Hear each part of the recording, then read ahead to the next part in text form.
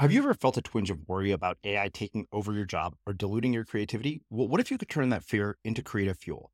We've just published an amazing new ebook called The 4 Keys to Success in an AI World, and this is more than just a guide. It's a deep exploration into the human skills that AI can't touch, the skills that are essential for standing out and thriving, no matter how much technology evolves.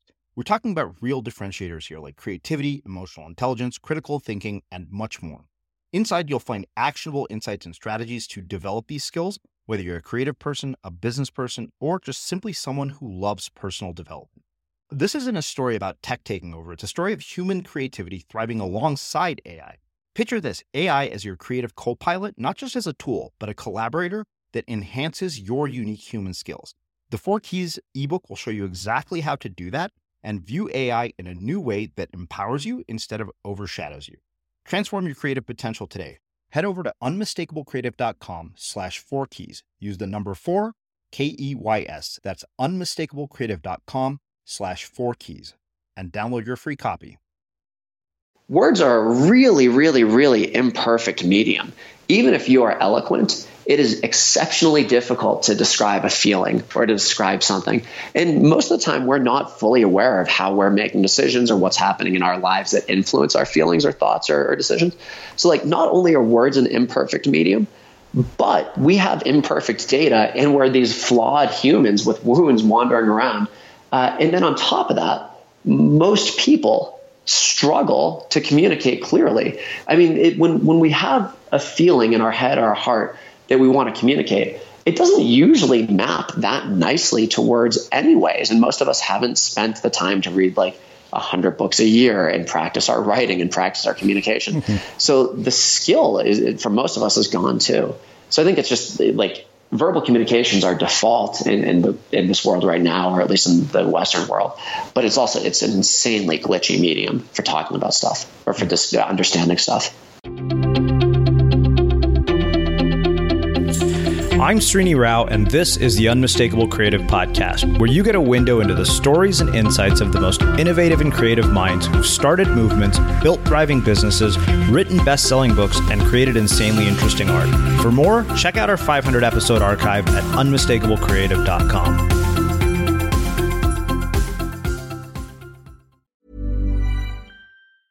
Small details are big surfaces. Tight corners are odd shapes.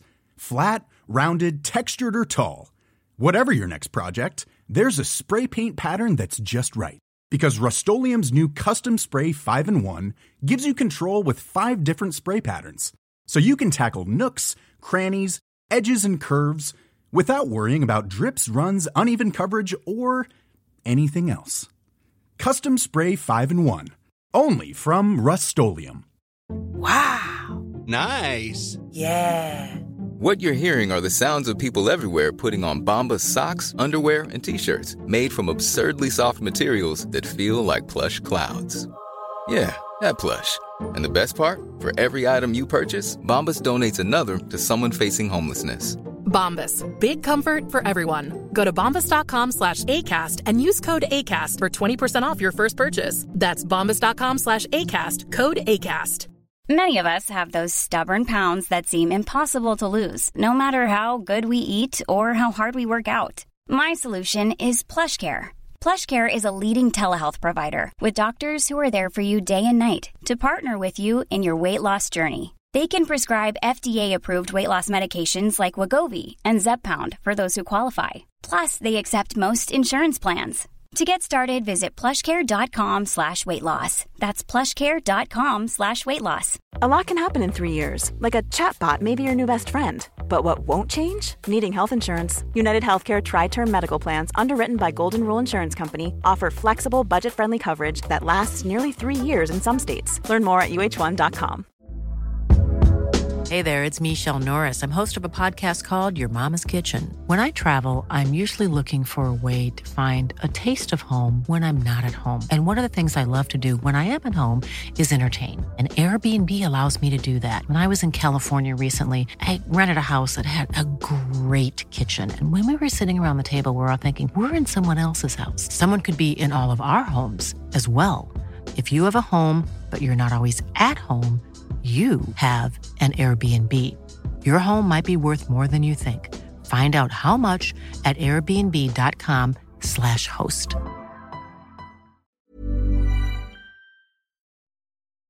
As creators, we're always on the move. Whether it's a live podcast event, a pop-up shop, or a workshop, we're constantly interacting with community, and that's where Tap to Pay on iPhone and Stripe comes in.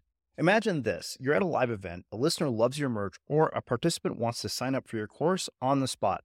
With Tap to Pay on iPhone and Stripe, you can accept their payments right there and then, right from your iPhone, so there's no extra hardware or no delays. Total game changer. It's not just for creators. Any business owner can do this. It's about making transactions smoother and much more personal, growing your business in your way. We've been using Stripe for our products and courses for a long time, and now with Tap to Pay on iPhone, you can take your business to the next level too. So visit stripe.com/tapiphone to learn more. Remember, folks, with Tap to Pay on iPhone and Stripe, your business is always at your fingertips. Jason, welcome to the Unmistakable Creative. Thanks so much for taking the time to join us. Oh, you're welcome. I'm honored to be here. It's funny because this is a particularly meaningful conversation for me because I've been a fan of the Unmistakable Creative for a while. So it feels awesome to be a guest. Well, it's always cool to me when fans become guests. And, you and I were introduced by a mutual friend. And, when I got to digging into your story, I was really intrigued by it right off the bat. I was like, wow, this is such a fascinating story. So I want to start by asking you, what did your parents do for a living? And what impact did that end up having on the choices that you've made throughout your life and your career? That's a great question. So my mom is a professor of education. She's a university professor, basically. And she does a little bit of speaking. My dad, when I was growing up, was a finance guy, a CFO type. But today he is a computer programmer and has a small software business. And at a young age, my dad had asked me this question. He said, what do you want to be when you grow up? And I said, I want to be a professional magician. And I think I was like 8 or 9. And he said to me, well, why do you have to wait until you're an adult to be a professional magician? And with like a huge amount of innocence, I guess, in me, that question made a lot of sense. I was like, I guess I don't have to wait until I'm an adult to be a magician. So the combination of like my mom's forward-facing work as a professor, where she's sort of always on stage, as well as my dad's business acumen and particularly entrepreneurship, kind of laid the foundation for me to be unusually comfortable on stage, as well as unusually competent with small business, I guess, because I had built-in mentors. Mm-hmm. And then I worked as a pro magician for 9-10 years, actually a little bit longer. And then I quit that. I wanted to be if such a thing exists, normal college student. College was not a good match for me. I am not good at like sitting and focusing and writing papers that feel meaningless. So I dropped out of school and spent a couple of years traveling. My dad was in the Peace Corps, so in West Africa. So I think there was always this sense of like, travel and service is something that is not just meaningful, but also accessible. And then when I came back from traveling, I had gotten corporations in the U.S. to sponsor my work and my volunteer work as an international volunteer and developer. When I came back, a bunch of colleges and universities had asked me, they were like, what you just did was crazy. Like at 19 to 22, you spent a couple of years traveling, volunteering, giving back, learning international development. Will you speak to our students about that? And that sort of question from colleges and universities evolved into a speaking career. And the kind of quirky thing that's top of mind for me these days is I became one of those people who, and this story is almost becoming cliche now, but who on paper, my life was awesome. I was professionally successful. I had a girlfriend. I had a bunch of friends. But no amount of external validation was able to sort of heal these inner wounds that I had been neglecting. So on paper, as the best person in the world, the way I was experiencing my life, I was actually kind of miserable and depressed, and eventually took on the challenge of healing some old wounds. Mm-hmm. So I realize now that I answered both the question you asked as well as a bunch of questions you didn't ask. Well, which also raises more questions, as you might imagine. One of the things that I'm always curious about with people who do something for such a long part of their life, I see this with people who have been athletes. I remember we had a guy here who had, been a runner headed for the Olympics only to have that career end. and, became a performance coach. I'm curious what happens to your sense of identity when you're no longer doing this thing, being a child entertainer and a musician. And also, what are the things about being a child entertainer that you think people have misperceptions about? And what is accurate? Because, when we think child entertainer, you think, oh, Gary Coleman and, rehab. Yeah, I think so. There's a couple forking paths here. The child entertainer thing, that's a big topic for me, and one I've spent a lot of my 20s and 30s wrestling with. I actually, instead of beating around the bush, I'll be candid. I think that in most cases, child entertainment is a sort of like a form of child abuse. Very, very, very few children actually would ever make the active choice to spend their entire lives refining their craft as opposed to playing outside or playing video games or being with their friends. But what ends up happening, if a child has a bit of charisma and a bit of discipline, it's fairly mesmerizing to the rest of the world. And if you start really, really young, like I did, I was professionally managed starting at the age of 6. People assume that the child enjoys that. And I didn't have the awareness to ever turn to anybody. This is including up until I was 18 and quit. I never had the awareness to think maybe I would be happier if I were not spending 6 hours a day, every single day, rehearsing and then doing 6, 7, 8, 9 shows a week around the country. This idea literally never occurred to me. So, I know many child entertainers, or former child entertainers, I should say, a couple who went on to be very famous, and as well as many who were just like me, who worked regionally or just at the national level. But what happens is the adults surrounding the child are mesmerized. Entertainment can pay exceptionally well. So there's sort of a cash flow, which is another sort of form of external validation. And the child knows nothing different than their art or their entertainment or their sport.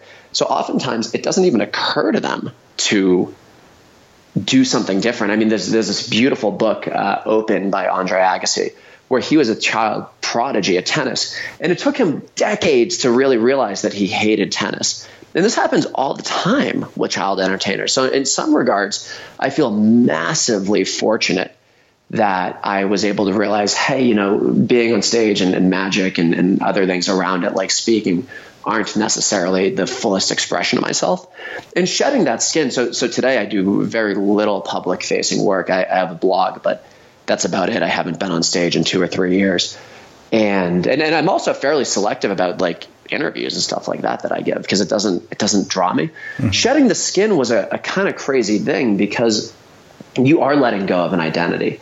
And what helped me was realizing, and this, I think you see this all the time, not just in entertainment or with child prodigies, but most of us made decisions 5 years ago, 10 years ago, 20 years ago, or had decisions made for us by our parents that are no longer relevant to who we are today.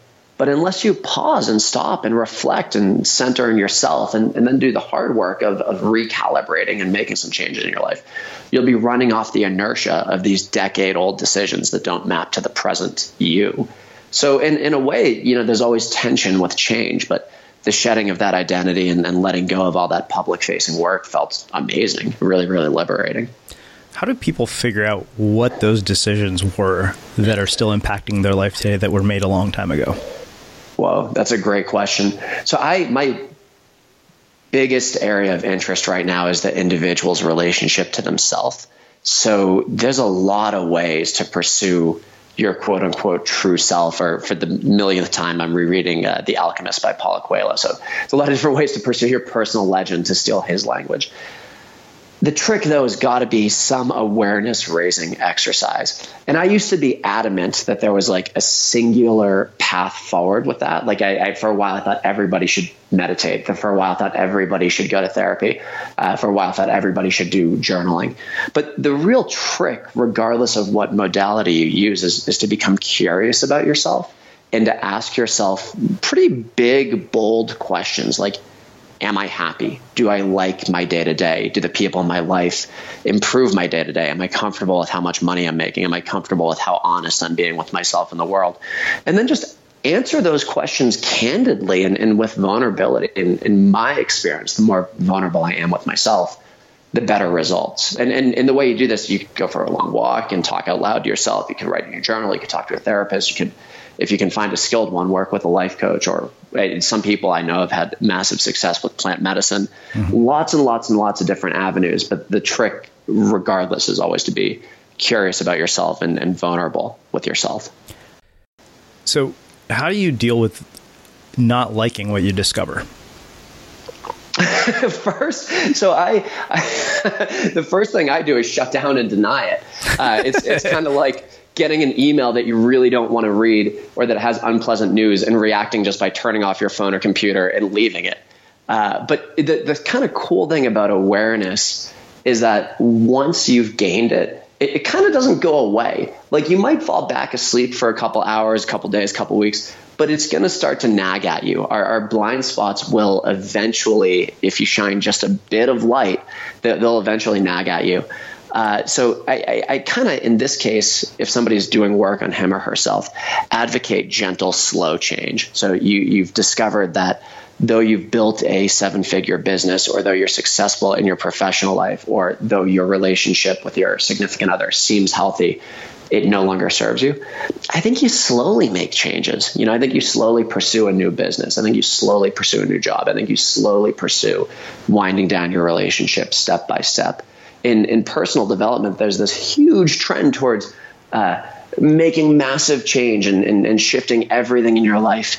And candidly, that's almost abusive to the individual. It is so hard to wake up on Tuesday and behave as though you are a fundamentally different person than you were on Wednesday, on Monday. Way, way, way better move is just make small, gradual, gentle changes with yourself. Mm-hmm. Yeah.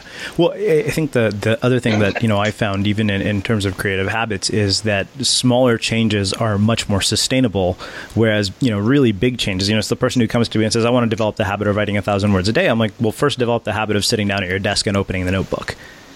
Yeah, exactly. And then they add up really quickly too. Yeah. That's the thing. It's not glamorous or sexy. It's just consistent. Yeah, exactly. And then you do it. You write 1,000 words a day, or you get good at sitting down and opening your notebook and writing 10 words, 20 words. And then you have the habit a couple months later, people start to notice the change in you. And the external world thinks that it was overnight. It's like, holy shit, you're a different person. But internally, you know what? I just day by day made small, slight changes, and now other people are noticing. And now they've added up.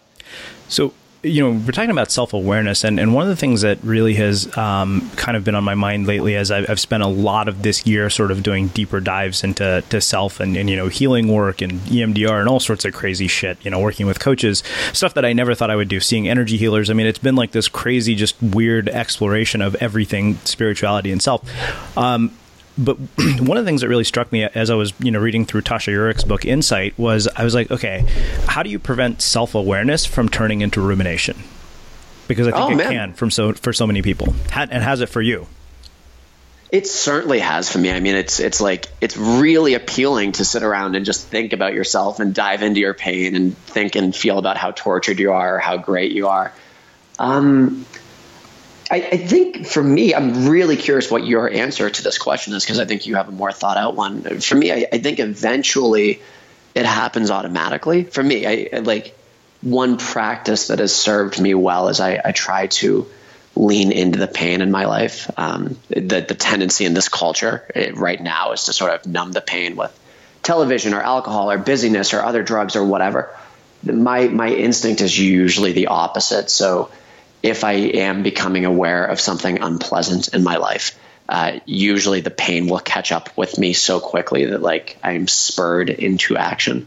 So I guess it's by subtracting all the numbing agents. And then the flip side, like I have a handful of friends who get lost in how awesome they are. And I'm always kind of jealous about that, because my mind is like one that only notices how crappy I am, or like the flaws that I have or the mistakes that I've made. Uh-huh. So like the other trap of just sitting around in with vanity and narcissism, I'm not wired to fall into. Yeah. But I think that's an important question. How do you handle that? It's funny. I think part of the reason that I do a lot of the action sports that I do is that it tends to shut off that part of my mind. Like it shuts off logic, I think. And doing work with energy healers, that has been my curse, is that I have this incredibly logical mind, and I also have this very creative mind. And, one of the things I learned yesterday from the founder of Puri was that if you have a creative mind and that mind isn't given something productive to do, it can create stories and ruminate. Like, that's what it's masterful at doing at. So for me, it's finding, an activity, I think, that really shuts it off and makes me present. I mean, that's a big part of why I surf and snowboard. Oh, I like that. Yeah, that makes a lot of sense. And it's funny, people are hung up on meditation these days, and for the right person, it's a phenomenal tool. Mm-hmm. But you can accomplish that same sense of presence and like in your body and like being driven by your feeling or your emotion or whatever you want to call it by doing other things like surfing or snowboarding or whatever, going on a beautiful hike. Yeah. It doesn't have to be sitting silently trying to focus on your breath. So, you mentioned earlier that you as a byproduct of going through this experience, started to realize that you had deep inner wounds that, hadn't been healed. I'm curious if you'd be willing to talk about what those were and what led to them. Yeah, absolutely. And this is one of the reasons that I think child entertainment tends to be fairly abusive. And I should hedge. I mean, my parents made phenomenally loving decisions around this. I was born with quirks about my ability on stage that, unless you happen to be an entertainer yourself, you would have no idea how to manage in your child.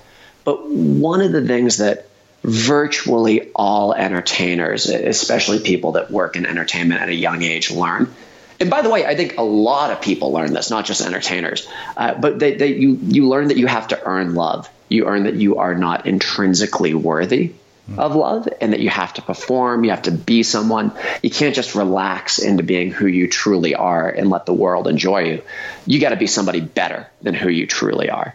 And entertainers learn this times 10, because if you suck, the audience will boo you. And if you're good, they'll stand up and clap for you. But entertainment is always an illusion. I mean, Lady Gaga, when she's on stage, will never drink water on stage, despite the fact that she's singing and dancing, because she doesn't want her audience to think of her as a human. So one of the things that I learned that was very scarring, and again, you don't need to be an entertainer to learn this. A lot of people deal with this, is that like, I'm not intrinsically worthy of love. So that was this huge scar for me.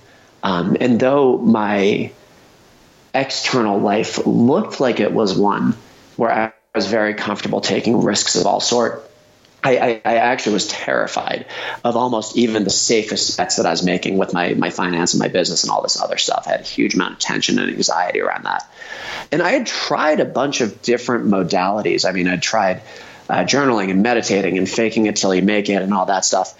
And then I realized, like, you know what, I need help. And I had gone on a retreat. And that helped a little bit. It helped me gain my awareness, but it didn't help me heal. And then I was on a meditation, a 3-day silent meditation retreat, and just realized, Jason Fear, at the time, I think I was 29 or 30. I had realized, Jason, your entire life, you have struggled in romantic relationships, and you've struggled to trust the sort of warmth and connection from your friends that you are yearning for. You've tried to fix this yourself. You've tried to fix this with like occasional retreats. In your entire life, you've also struggled with like taking financial risks and stuff like that. It's time to fix that. And I just realized I can't do this on my own, and sought the help of a therapist. And the kind of funny thing, I wrote about this in my blog. The first therapist I got was this massively abusive and manipulative woman. I have been quite blessed with my blog and in my clientele, and that it's read by people who are much more influential than I am, which is a true blessing and something unexpected. And I mentioned this to my first therapist, and she effectively tried to manipulate me into writing an article about how great she is and linking to her work. And that was pretty jarring on its own. And I eventually recentered from that, obviously severed that relationship, and then asked a close friend of mine in Denver, hey, I need a good therapist. Do you know anyone who'd be a good match for me? And then eventually she connected me with somebody who was a phenomenal match. So I entered that relationship in therapy with some awareness of the scars and the wounds that I had. And then the woman I worked with really helped speed up not just my awareness, but also the healing. Mm-hmm. and you would ask sort of what the wounds were and how they healed. I'd actually be hard pressed to explain how they healed. There's sort of like a mystery to me about how healing, whether it's with a therapist or plant medicine, and some people seem to be able to be healed just with awareness, but it's totally a mystery to me how those things actually work. One size fits all seems like a good idea for clothes until you try them on. Same goes for healthcare. That's why United Healthcare offers flexible, budget-friendly coverage for medical, vision, dental, and more. Learn more at uh1.com. Ever catch yourself eating the same flavorless dinner 3 days in a row? Dreaming of something better? Well, HelloFresh is your guilt-free dream come true, baby. It's me, Keke Palmer. Let's wake up those taste buds with hot, juicy pecan-crusted chicken or garlic butter shrimp scampi. Hello Fresh. Stop dreaming of all the delicious possibilities and dig in at HelloFresh.com. Let's get this dinner party started. Quality sleep is essential. That's why the Sleep Number Smart Bed is designed for your ever-evolving sleep needs. Need a bed that's firmer or softer on either side? Helps you sleep at a comfortable temperature? Sleep Number Smart Beds let you individualize your comfort so you sleep better together. J.D. Power ranks Sleep Number number 1 in customer satisfaction with mattresses purchased in-store. And now, save 50% on the Sleep Number Limited Edition Smart Bed for a limited time. For J.D. Power 2023 award information, visit jdpower.com/awards. Only at a Sleep Number store or sleepnumber.com. Hiring for your small business? If you're not looking for professionals on LinkedIn, you're looking in the wrong place. That's like looking for your car keys in a fish tank. LinkedIn helps you hire professionals you can't find anywhere else, even those who aren't actively searching for a new job but might be open to the perfect role. In a given month, over 70% of LinkedIn users don't even visit other leading job sites. So start looking in the right place. With LinkedIn, you can hire professionals like a professional. Post your free job on linkedin.com/people today.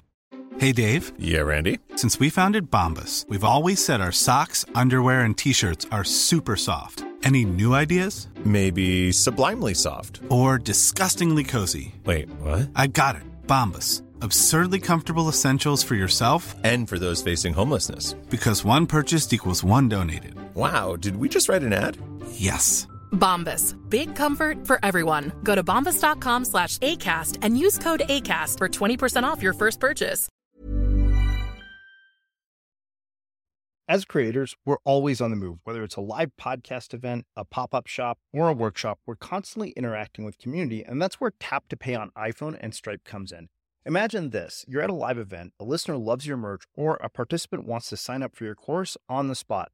With Tap to Pay on iPhone and Stripe, you can accept their payments right there and then, right from your iPhone, so there's no extra hardware or no delays.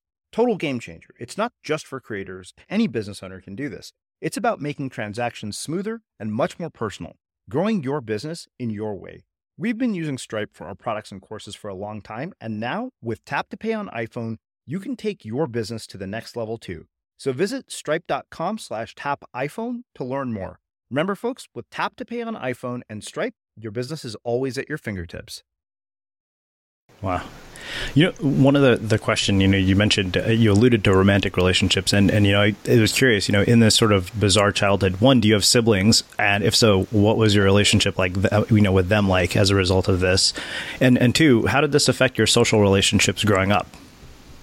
Great question. So my brother, I have one younger sibling, and he and I, for the most part, have always been really, really close. I have these fond memories of so I'm 3.5 years older than Rob. And I have these fond memories of being with my friends in the basement, and we're teenagers. So we kind of like horse around and like make fun of one another. And my younger brother, who has this like certain sensitivity towards people and this certain ability with people, when he was like 12, would be able to pinpoint the guys that we were teasing, come in, tease them a little bit, and then leave. And it was just the funniest thing in the world to watch my little brother mock the guy that we were mocking and then peace out. I loved that. And like any other close relationship, there's occasional bouts of turbulence, but he and I remain very close. Other than my girlfriend, he's the person that I speak to the most often in any given day or week. Mm-hmm. One of the things that drove me towards finding a healing modality that worked for me, though, was that I was struggling in my romantic relationships. I generally, when I met a woman who I loved and admired, I generally wasn't able to get close to her because I wasn't able to fully open up and be vulnerable and be sort of raw with her, and truly let her see me. There's just this wall that, like, once you hit that wall, I couldn't bypass it. So the end result was very reasonably a lot of women who I admired, or not a lot, but a small handful of women that I admired, basically said in so many words, Jason, you're a phenomenal guy, but for whatever reason, we're not connecting as deeply as I want to. Mm-hmm. And when I started healing myself, a lot of times I have no idea how the world works, but a lot of times it seems to give you the exact gift or the exact challenge that you need. Shortly after I entered therapy with the therapist that I really resonated with, I met my current girlfriend, and like in real time was able to practice the skills of like opening up and being vulnerable and forming deep relationships with her. And that's going great. We were just talking earlier today about potentially living in a different country for a year. Mm-hmm. So your question was spot on, because it wasn't just sabotaging my sense of self. My wounds were also sabotaging my ability to get what I wanted out of life and really just sort of engage with life and revel with the people that I admired. Mm.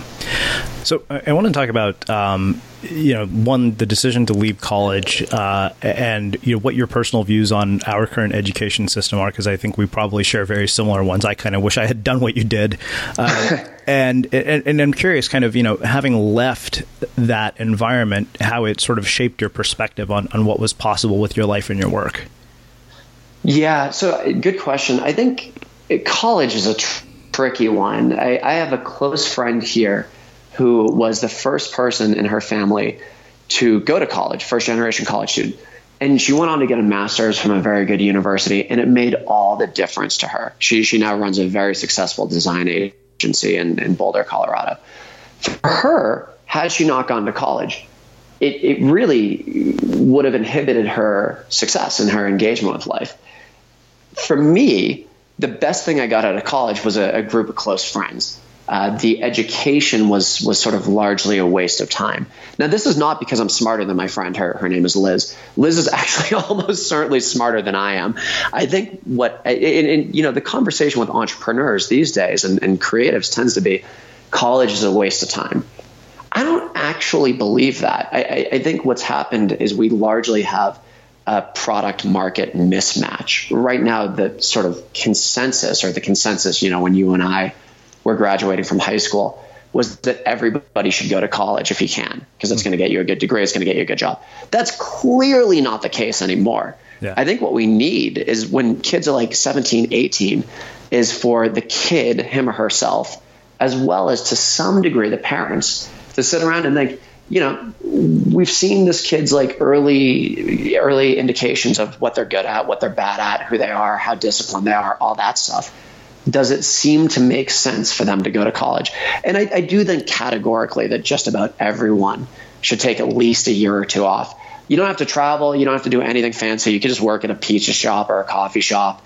But there should be some gap, I think, between high school and college before somebody goes, so they can get a sense of themselves outside the classroom. Uh-huh. But increasingly, as tuition rates skyrocket and the job market seems to be drifting away from traditional jobs towards more of a gig or freelance economy, I think people should be slow to choose college these days. I think there's a lot of better alternatives. I don't know if this is still true, but about a year ago, you could pay $20,000 or $30,000, go to a coding boot camp for 7 or 8 weeks, and then reasonably expect, if you are an average coder, to get a job for between $70,000 and $90,000. Mm-hmm. Whereas like the deal that many of my friends made was they paid $150,000, went massively into debt, got a 4-year degree, and then maybe if they were lucky, started working at a nonprofit for $32,000 a year. Yeah. So I think for most people, it's probably a bad bet. For me, travel was like the ultimate education, both about myself and the world. And I imagine it's the same for you and many people who take the leap and get on a plane. Yeah, no doubt. I want to ask about one particular article on your website that, for all I know, it may be one of the most popular just from looking at the number of comments, and you probably know what I'm already alluding to. You'd written a piece titled "Why I've Lost Faith in Tony Robbins and Most Life Coaches," and I wanted to have you talk about where that came from, what the perspective was, because I was so curious about it. I was showing this to a friend of mine. She was like, "Wow." Yeah. So one thing you learn, I appreciate you asking about that. It has become incredibly controversial. I mean, I published that almost a year ago, and to this day still get sort of emails, both glowing and nasty, about that article on a daily basis. Mm-hmm. So it's difficult for people to fully grasp this who haven't spent a lot of time on stage. But so if listeners, and I know you have, so you have direct experience with this, and maybe you can validate it. But listeners who haven't, you can kind of take I hope you can take my word for this. A skilled performer on stage can generally evoke the emotional response that he or she desires in his or her audience. And I don't actually mean this in a vague way. I mean, and I've given hundreds of performances as a magician and then hundreds more as a keynote speaker. I mean that if you say, Jason, make this audience feel fear, I can create, and most skilled entertainers and speakers can do this, a true sensation of fear in most of the audience's body. Likewise, if you say, Jason, bring this audience to tears, it might take me 30, 40 minutes to do that, but I can reliably do that. Same with standing ovations. I mean, there's tricks to getting standing ovations and creating the audience, the emotion in the audience that they want to stand up on their feet. So when we look at, or when I was looking at Tony Robbins, I was looking at him from a slightly different angle. Like you start to learn that there are false feelings, or that you can inspire a false feeling in the audience, and that there are tricks to that. And there's ways to use that for good. There's ways to use that for bad. So the first thing that when I was watching his work was this sense of like, well, let's see the performative aspects of it.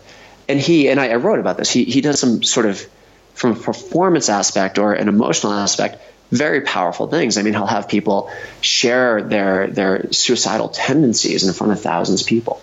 There's just no way that this is not an emotionally heavy and charged environment for the vast majority of people in the room. And Tony Robbins has more experience on stage than just about anyone. He certainly knows this.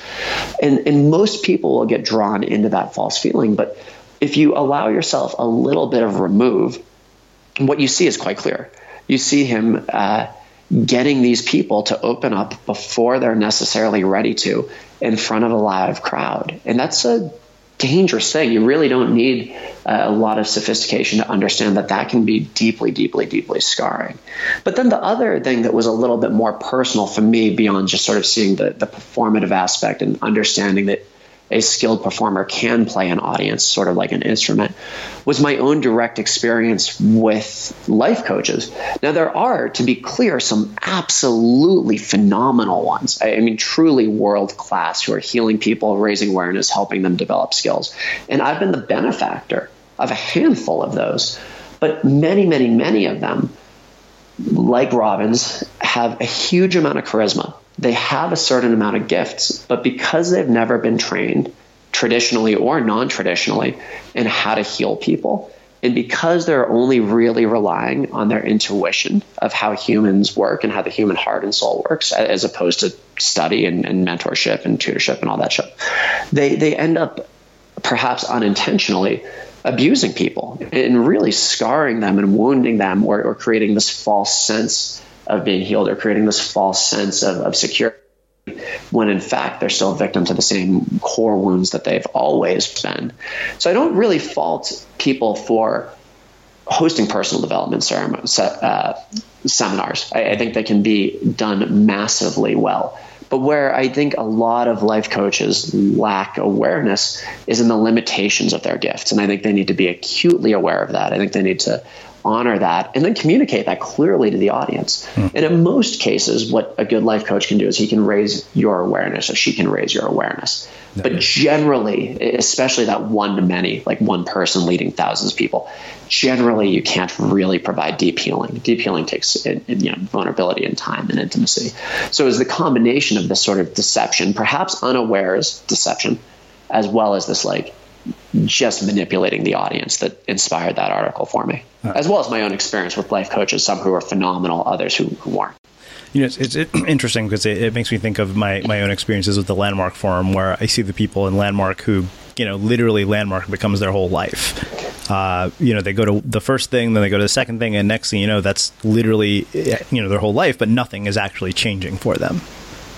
Yeah, and that's common because a good entertainer, a good speaker can create, or a good coach can create this feeling of just like, you are incredible. You are the best human in the world in this coach's presence.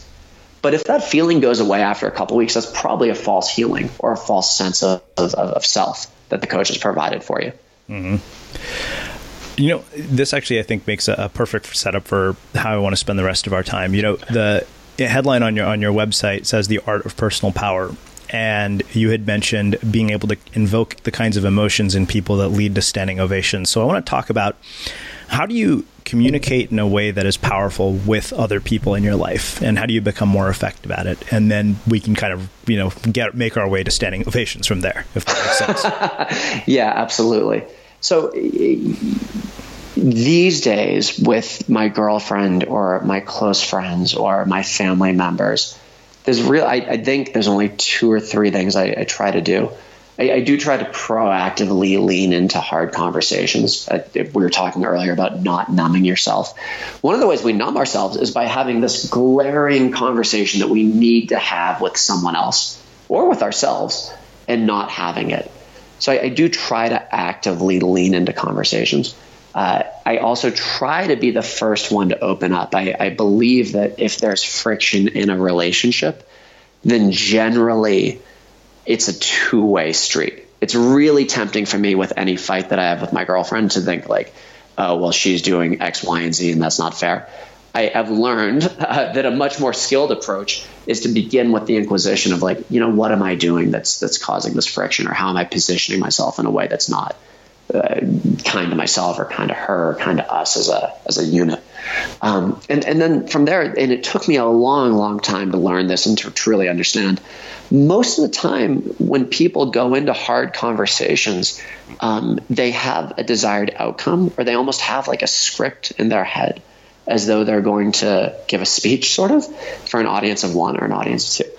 There's a huge amount of value in just allowing the conversation to be raw and messy and open without necessarily knowing where it's going to lead. That's hard because you're so vulnerable, you're so exposed in that moment, but it tends to go well if you do, or it tends to produce something authentic if you do. Mm-hmm. From a strategic level, I mean, again, I just try to open up first as well, and this is very difficult for me, but try to also be open to feedback from other people. And this is not like my day-to-day communication. This is like just when it counts or when it matters. There's one other trick that's been really important for me, and it's smoothed over so many relationships. It took me a long time to realize this. There's often a huge gap between what someone says, the words that literally come out of their mouth, and what they actually mean. And to figure out what they mean, you often have to like trust your gut, observe their body language, observe their behavior, take into account what you know about him or her as a whole individual. But if you can start trusting and focusing on the person's intent and what they mean, as opposed to the words that come out of their mouth, which are often deeply divorced from their truth, then you can really get to the sort of meat of the problem and the meat of the relationship. And a lot of stuff that felt personal starts to melt away when you focus more on the truth of what's intended to be communicated.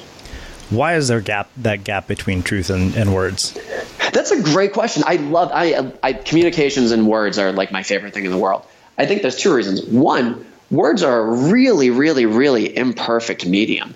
Even if you are eloquent, it is exceptionally difficult to describe a feeling or to describe something. And most of the time, we're not fully aware of how we're making decisions or what's happening in our lives that influence our feelings or thoughts or decisions. So like, not only are words an imperfect medium, but we have imperfect data, and we're these flawed humans with wounds wandering around. And then on top of that, most people struggle to communicate clearly. I mean, when we have a feeling in our head or our heart that we want to communicate, it doesn't usually map that nicely to words anyways. And most of us haven't spent the time to read like 100 books a year and practice our writing and practice our communication. So the skill for most of us is gone too. So I think it's just like verbal communications are default in this world right now, or at least in the Western world. But it's an insanely glitchy medium for talking about stuff or for just understanding stuff. Wow. Well, I think that makes a really perfect setup for how is it that you're able to consistently, create situations where you can produce a standing ovation. What leads to that? That's an entirely selfish question, by the way.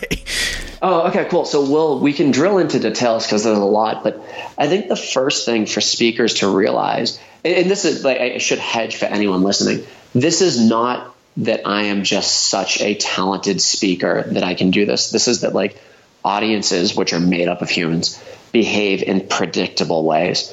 And there's kind of two tricks. One is understanding how a story is told. I mean, there's this brilliant book, Story, by Robert McKee. And he is a screenwriter, and he analyzed a huge number of award-winning films and realized that most of them map into this sort of hero's journey and map into this predictable narrative arc with multiple climaxes and all this stuff.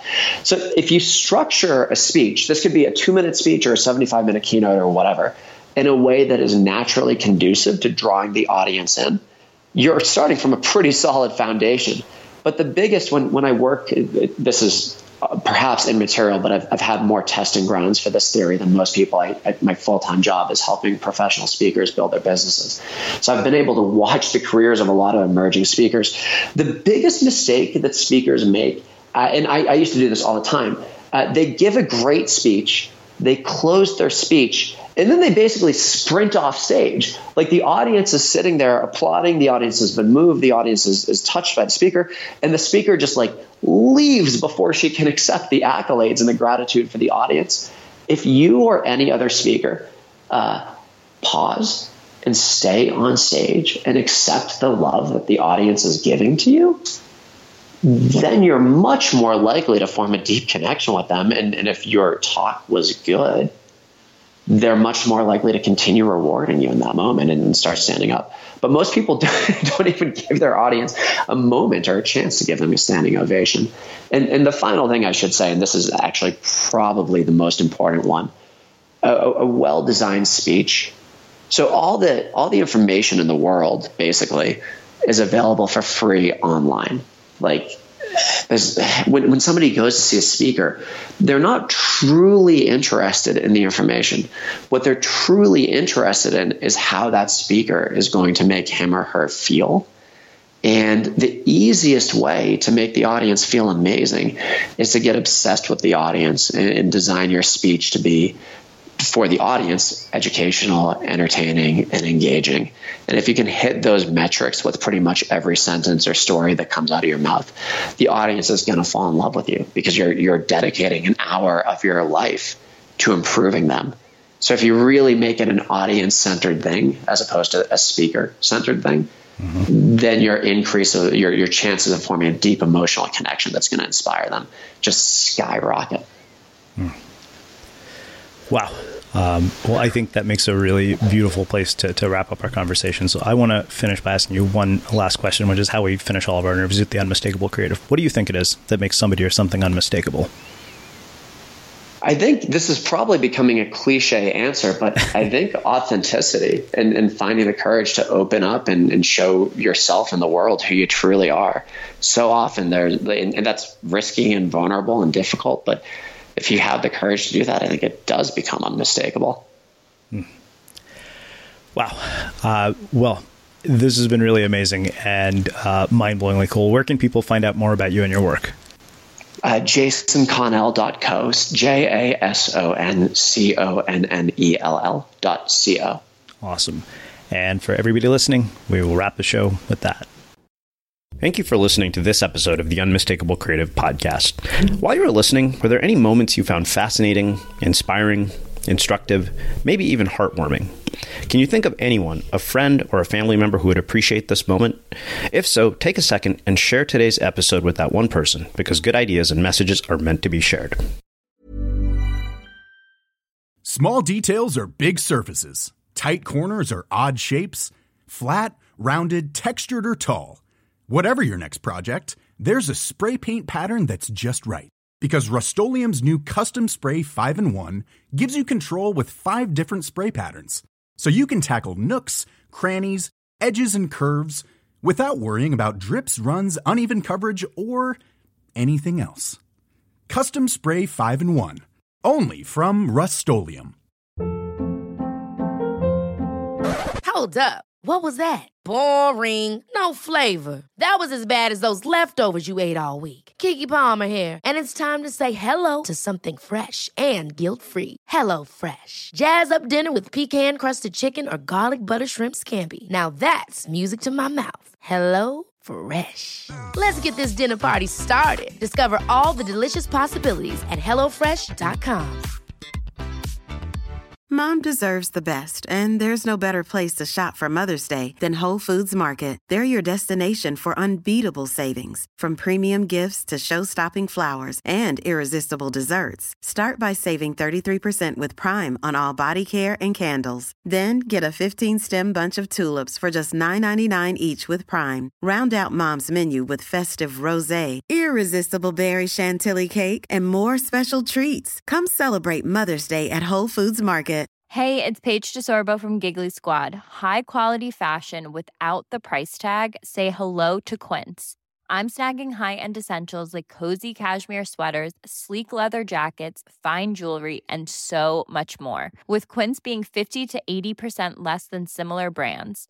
And they partner with factories that prioritize safe, ethical, and responsible manufacturing. I love that. Luxury quality within reach. Go to quince.com/style to get free shipping and 365-day returns on your next order. Quince.com/style.